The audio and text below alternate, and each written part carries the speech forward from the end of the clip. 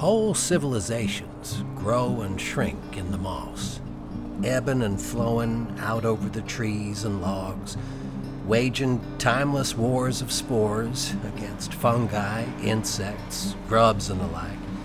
Then we show up. How much history do we erase with each footprint we leave behind? Each springy, cushioned step on those seas and swamps of verdant green. Do we sway the tide? Or are we as inconsequential on that microscopic level as on all others?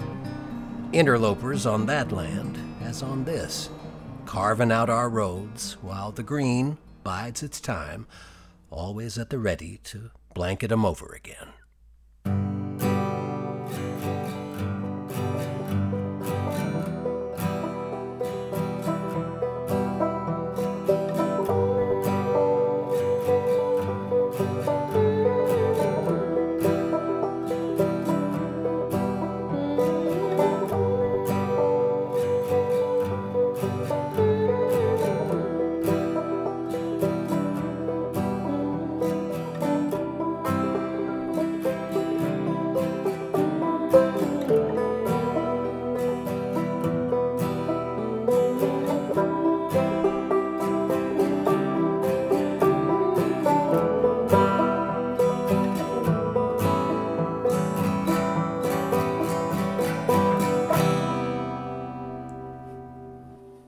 Scenic Byways, Episode 4, Eternal Green.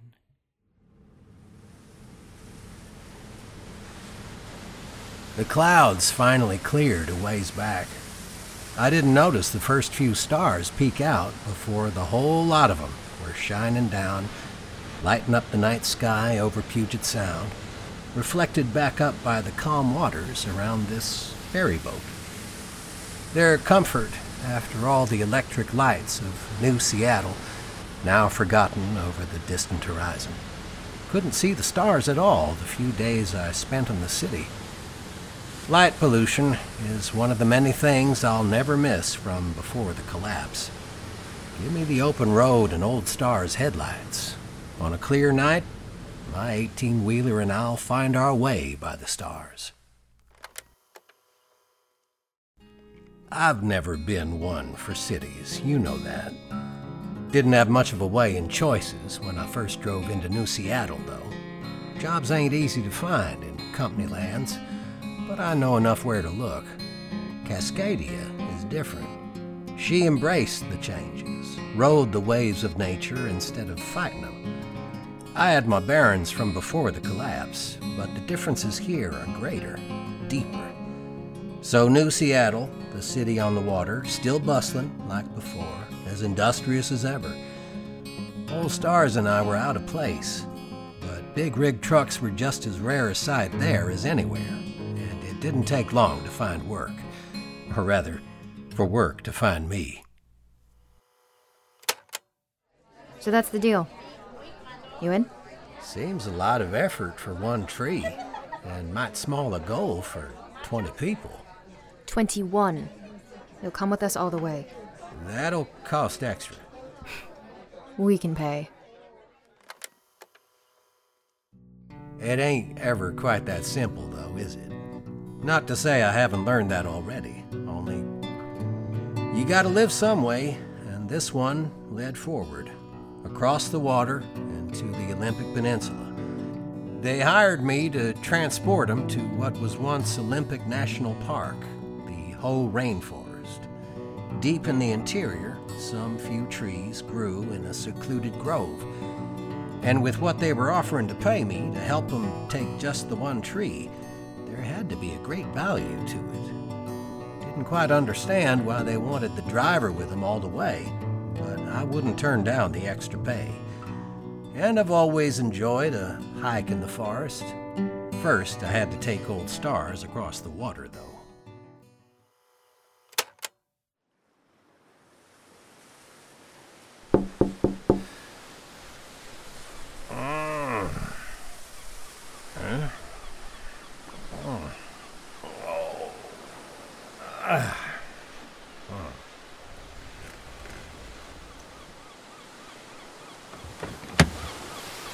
Rise and shine. The ferry's docked. We've made land. So we have. The expedition leader was up front with me at first. The others rode back in the trailer. I originally thought it more prudent to switch to the flatbed, given the supposed length of the cargo. The leader of them told me it didn't matter, though. They'd chop it down to pieces and load it up themselves. So be it. Halfway around the peninsular coast, we heard knocking and pulled over. One of the team, a younger one, had made a bit of a mess in the trailer. We cleaned it out with a bucket and seawater as best we could. And the younger one swapped seats with the leader for the rest of the way. He was still a bit green in the face. Whether it was from the ferry or the truck trailer, I couldn't tell. I kept the bucket up front, just in case he needed it again. He was much better company than his boss, and a lot more forthcoming. It never breaks? Never burns? That's what they say. A single board in your home is enough to infect the whole structure, turn it dark green, making it truly disaster-proof. We've had more than enough of those already. I imagine. Maybe I could talk your boss into parting with a plank. Might come in handy down the road. So you believe it? Don't see why not. I've seen things that stretch credulity much further. You don't believe? It doesn't matter, does it? I don't need to believe to get paid. I doubt truer words were ever spoken. It wasn't too slow going, and we hooked around and reached the start of the rainforest before noon. Our path would be flat until the end, or so the leader promised. Just as well. I parked Old Stars, and the team filed out, all 20 of them, knowing exactly where to stand in our single-file line. I would have liked the rear, but the leader directed me to a place in the middle. The ones in front of me carried large equipment in bags. Some of it looked to be tents, some of it logging gear, far nicer than the saw the lumberjills had given me, and far bigger. Others still I couldn't guess. We set off down a poorly defined trail, still single file. The ones in front swapped the equipment around the line as they grew tired, and when the others got tired, they were swapped back. A smooth operation, all in all. I didn't pay them too much attention, aside from when I needed to pass the gear. I was far too taken in by all the green.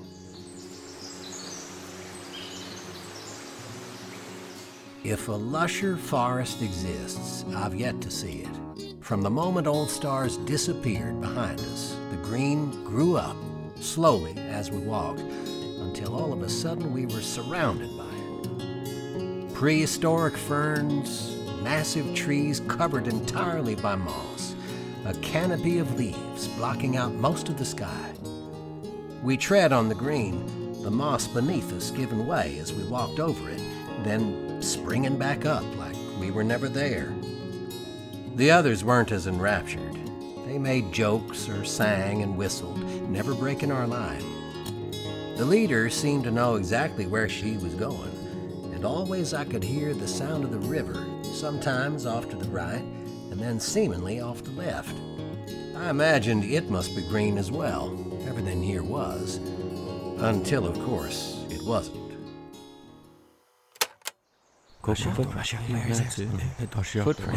Quiet! We'll cut over to the river and follow it for the time being. Objections? Objections? I didn't think so. Let's go. It was only a few hours into our trek, and what had seemed to me a poorly defined trail was well established to the leader. She had taken us through a few twists, always picking the path of least resistance through the ferns, until she had us abandon that path and cut straight through towards the river on our right. Thick as the growth was, we still stuck to our single file. Before I stepped off into the growth, I saw it myself. That would have spooked the ones up front. Keep moving, would ya? Haven't got all day, do we? Right. Don't suppose we do. I had stopped dead in my tracks, staring at the other ones leading down the path we'd abandoned. Other tracks, that is. They certainly weren't any of ours. Where the moss sprang back up beneath our feet, those other tracks dug deep into the earth, turning the ground they tread on brown. The first break in the green I'd seen in a while, except they didn't dig up the earth. On second glance, the moss was still there, only dead. The brown, a decayed husk of tiny tendrils. That wasn't the only alarming thing about them. The tracks were from bare feet, all right, 5 toes to them, only they were the size of my torso, a good 20 inches in length. I wanted to examine them further, but I was holding up the line. Had to keep single file after all. It wasn't too far to the river, but before we reached it, we broke through the brush to see a road of sorts. It was blanketed over by deep moss, but no ferns, no trees. About 2 car widths across, stretching along on both sides. A road, certainly. No one commented on it, though. We just crossed it, back into the thick green, single file as always. It'd be a while before I'd find out why.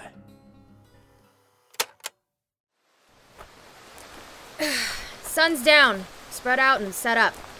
We're camping on the bank. Hey, you. You okay? You seem, out of it. It's just, it's less green than I imagined. The river? It's a river. Rivers are blue. Right. Rivers ain't always blue, but there was no use arguing that point. This river was blue, after all. A wide artery running through the thick green of the forest. The overgrowth stretched up to 5 yards from the bank, the one spot in the forest immune to the green's advance. The bank was made up of a collection of gray stones, smoothed by the waters. The gray matched the sky, finally visible overhead. It looked like rain. I lent a hand to set up tents, while others built a fire from damp logs. I was weary, so I called it an early night. I'd be grateful for that. Sleep was in fits and spurts, and filled with strange dreams.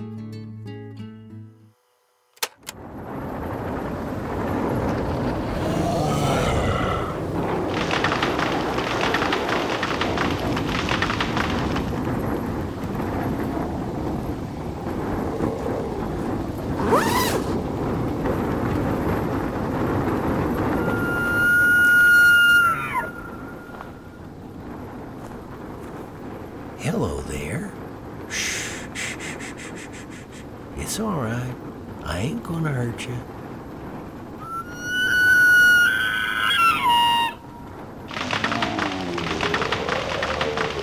You! Back in your tent! Now! Hurry!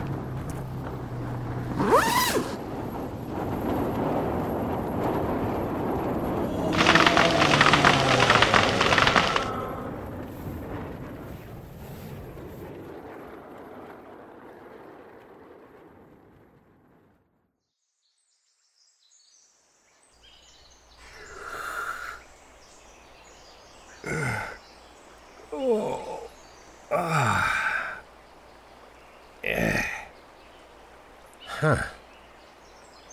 I had some strange dreams last night. Be glad they were only dreams.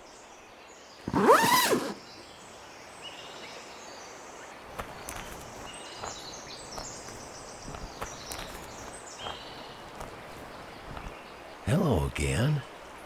Hope you slept better than me. And you brought friends.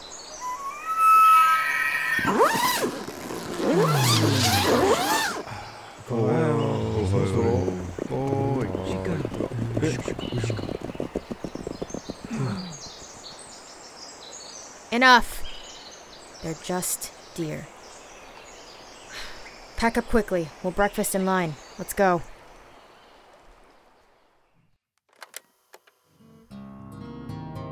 There were quite a lot of them nosing around our tents. Olympic elk. Not quite deer, but close enough. The one I approached had 4 long scars on his hind and a 5th down his rear leg. The same scars I had seen in my dream. Guess it was realer than I thought. Something had clearly taken a swipe at him. Something with 4 fingers and a thumb. I could see that much clearly in the morning light, before the others roused and scared all the elk off. We didn't stay too long after that. Took a path back into the forest, farther from the river, away from the blue and back into the green. Single file, of course. For a while, at least.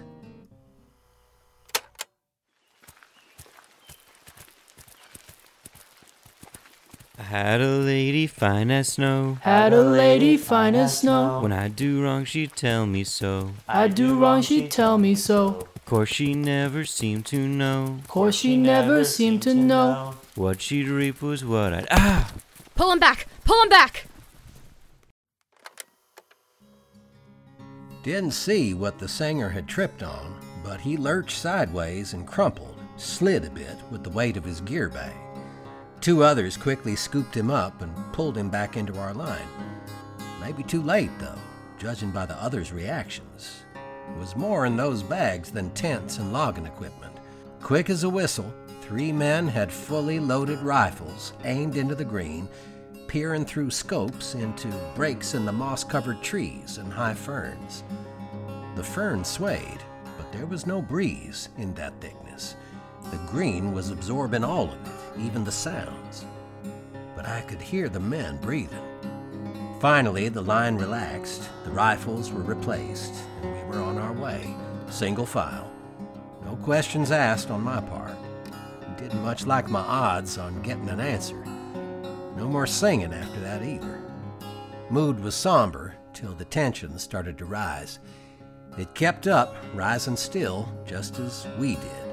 Not by much, barely a few degrees rise in the path, but enough. Enough to mean we were closing in on the grove and that eternal lumber.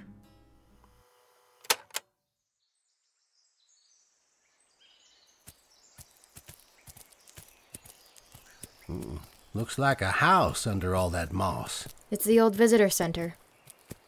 We're here.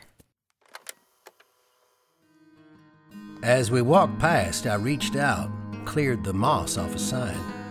Hoh Rainforest Visitor Center. Another sign further along pointed down the trail we were set on. It read, Hall of Mosses. It wasn't wrong, though it was more a tunnel than a hall, a narrow one at that. The green was thickest there, nearly choking us, drowning out the light, until we broke through to that clearing, and I saw why we had come, and what was there to stop us.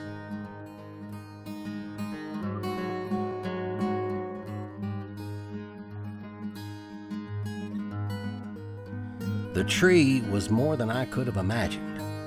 It stood only 50 feet, was only as thick as 2 outstretched arm lengths, nowhere near as massive as a sequoia or as tall as a redwood, but it was far, far grander. There wasn't any moss on it, and yet it was the greenest thing in sight. The green seemed to seep out from the core, staining the bark, the roots, the branches, and the leaves. So deep a green, it made everything to that point look dull, brown. Then I saw real brown, lying there just beyond the green tree, sleeping in peaceful repose. And I knew what the guns were for.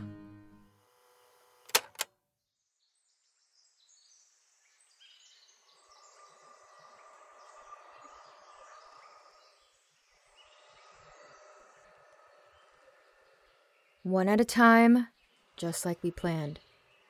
No use for cold feet now. He can't hurt us if we get him first.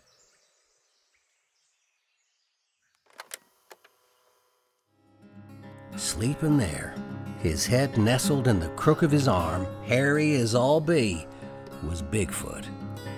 The ground under him was brown, the same as that under the tracks we'd seen. He was asleep on a bed of brown moss and bones, most likely elk, telling from the antlers. His chest rose and fell, rose and fell. I watched as the men with the logging equipment lowered their bags to the mossy floor and opened them up. There weren't logging gear inside them, but you'd guessed as much by now, haven't you? They pulled out some massive claw-like constructs made to grip, to contain. Others lowered their bags, pulled out stacks of plastic explosives. No saws here then.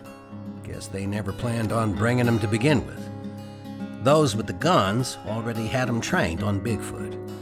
We were still in our single-file line, no one moving a step out of it.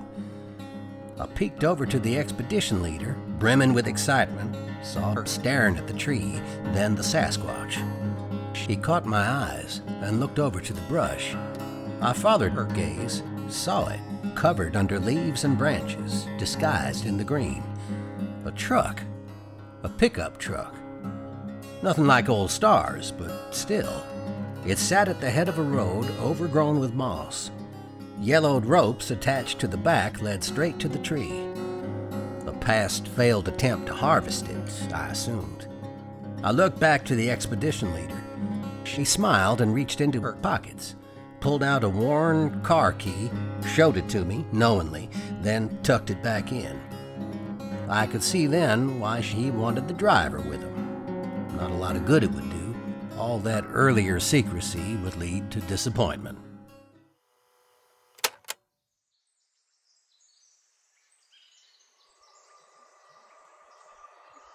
Everyone ready?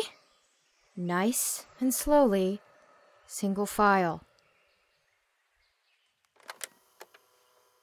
It ain't ever quite that simple, though, is it? I moved with them single file, still unsure what the formation was for. Then something caught my eye. Off in the bushes, just outside the clearing, a shaft of light broke through the mossy canopy and struck a still figure. The scarred elk. He'd followed us to the clearing, watched as we moved slowly toward the Sasquatch, mechanical claws at the ready. I saw the dead elk below the giant. Didn't imagine whatever the leader had planned would turn out well for my animal friend. I gave a sharp whistle, willing the elk to run away. It was enough. He perked up his ears and scattered. All in all, I only stood still for a moment, but a moment was all it took. The logger behind me crashed into my back and fell to the side under the weight of his bag, making quite the racket. But the sound didn't matter. I hadn't noticed, but the snoring stopped the second I let out that whistle. Bigfoot was awake, with one eye open, trained right on our line. Stood the way we were, he didn't seem to see us. His eye was half shut again, his chest starting its rhythmic rise and fall, when the logger behind me fell out of our line. That Bigfoot saw, and all hell broke loose. The claws!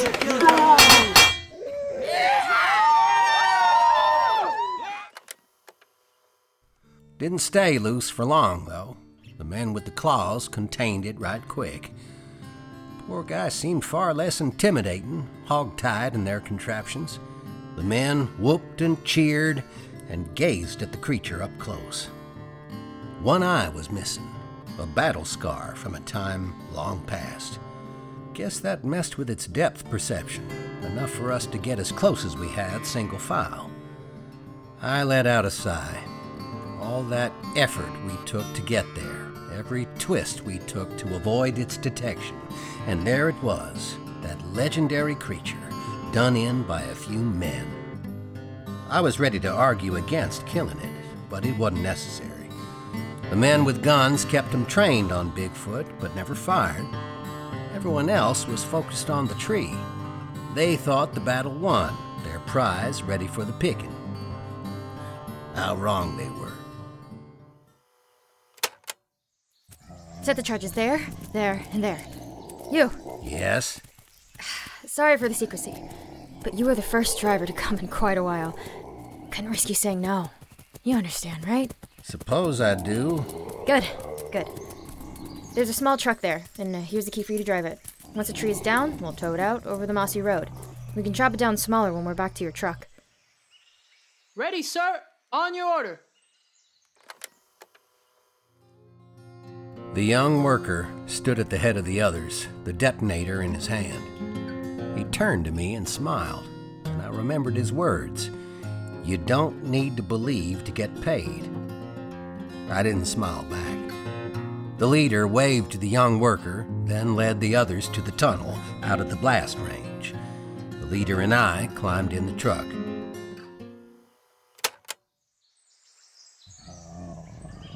All clear? Then blow it.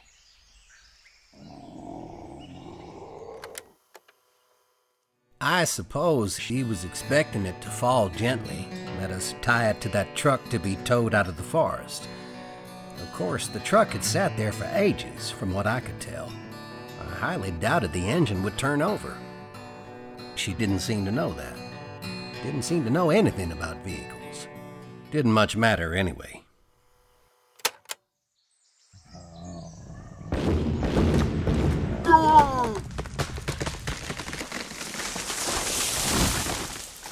Tie it to the truck. Hurry.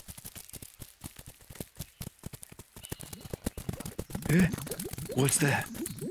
That!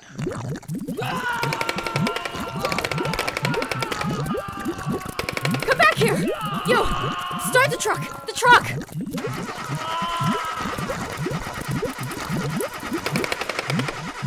Forget the truck. We'll carry it to the river. The current will take it back. Double pay for everyone who stays. Triple!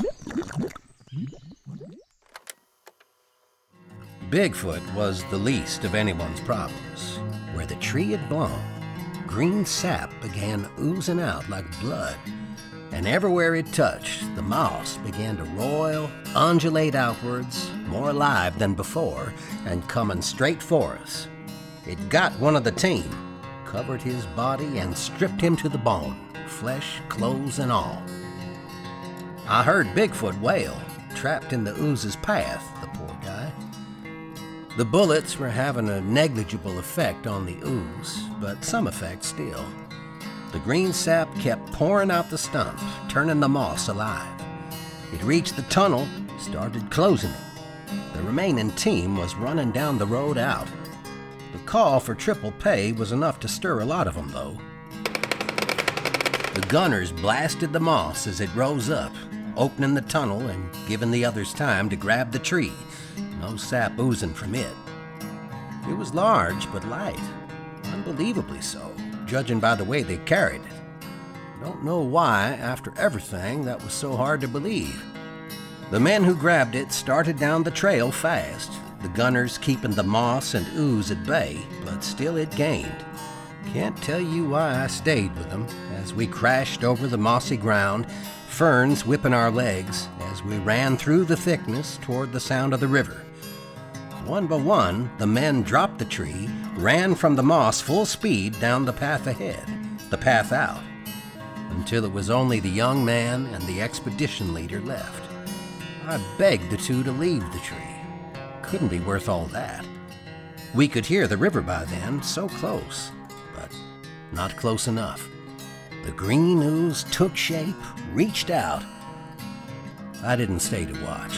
I ran down, back to where I figured that mossy road would have been. Found it quick, and some of the others, out of breath, yet still running. We might have run an hour, but probably less. Probably less. The leader had taken the winding path to throw off Bigfoot, but that moss road was a straight shot to where we had come from. Next thing I knew, I was crashing into the side of Old Stars, happiest I'd been in a while.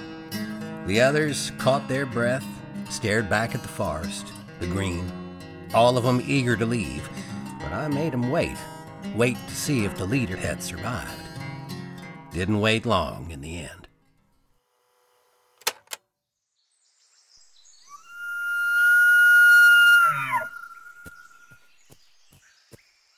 Hey, Hello again. Glad to see you made it out.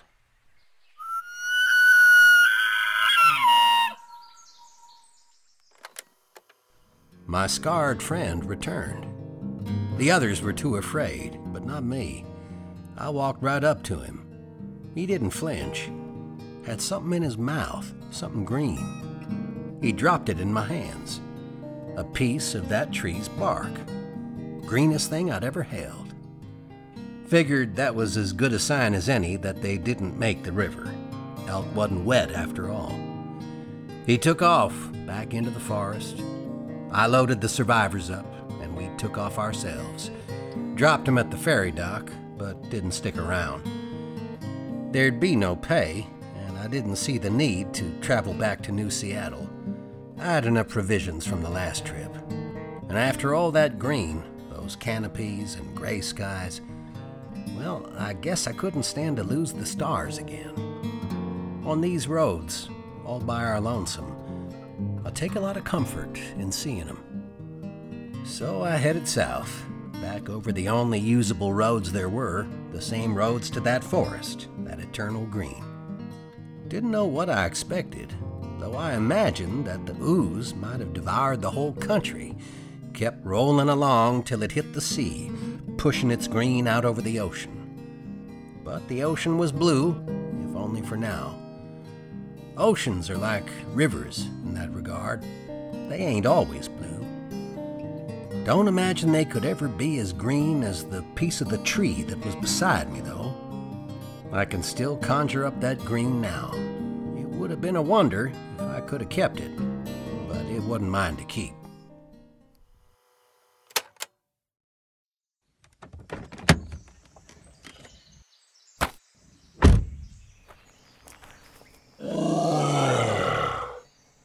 Easy there, big fella. This what you want?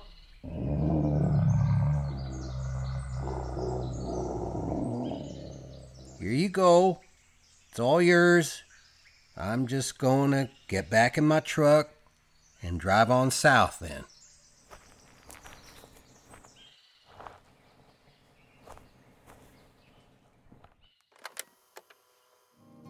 Bigfoot survived the ooze after all. More than that, it seemed to have healed him. He has 2 eyes now, so no single file tricks would have worked. But Old Stars and I were alone on that road anyway. I figured I knew what he was after besides, and offered it to him pretty quick. That eternal green bark. He gripped it loosely in his hands, watched as I slowly backed up, climbed into Old Stars, and drove down that road. I drove straight, though my hands and legs were shaking. They've steadied since, if only just. And I'm still driving now. Headed to Old Oregon. There'll be work there, I imagine. Or maybe not. We'll find something, Old Stars and I. We always do. Here's hoping it pays. I don't need to believe to get paid after all. And I'm sure thankful for that. Until next time, I guess. Be well.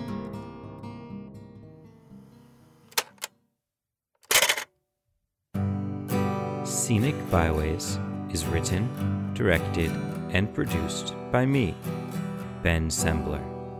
In order of appearance, this episode features performances by Jason Culp, Mia Kodama, Ray Yamamoto, William Yelton, and myself. The theme music was composed by the incredibly talented Rosie Tucker. They just put out an album titled Never Not, Never Not, Never Not, and it is amazing. Look for it on Spotify, iTunes, and YouTube.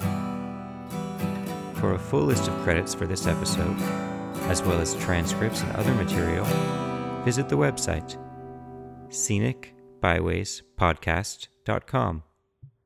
Sign up to the newsletter and be sure to follow us on Twitter at Scenic Byways Pod. That's Scenic Byways POD. And on Instagram at Scenic Byways Podcast. And if you liked this episode, please do take the time to give us a rating and a review on Apple Podcasts, Stitcher, Spotify, or wherever you're listening. They honestly help so much. Thanks for listening. Drive safe.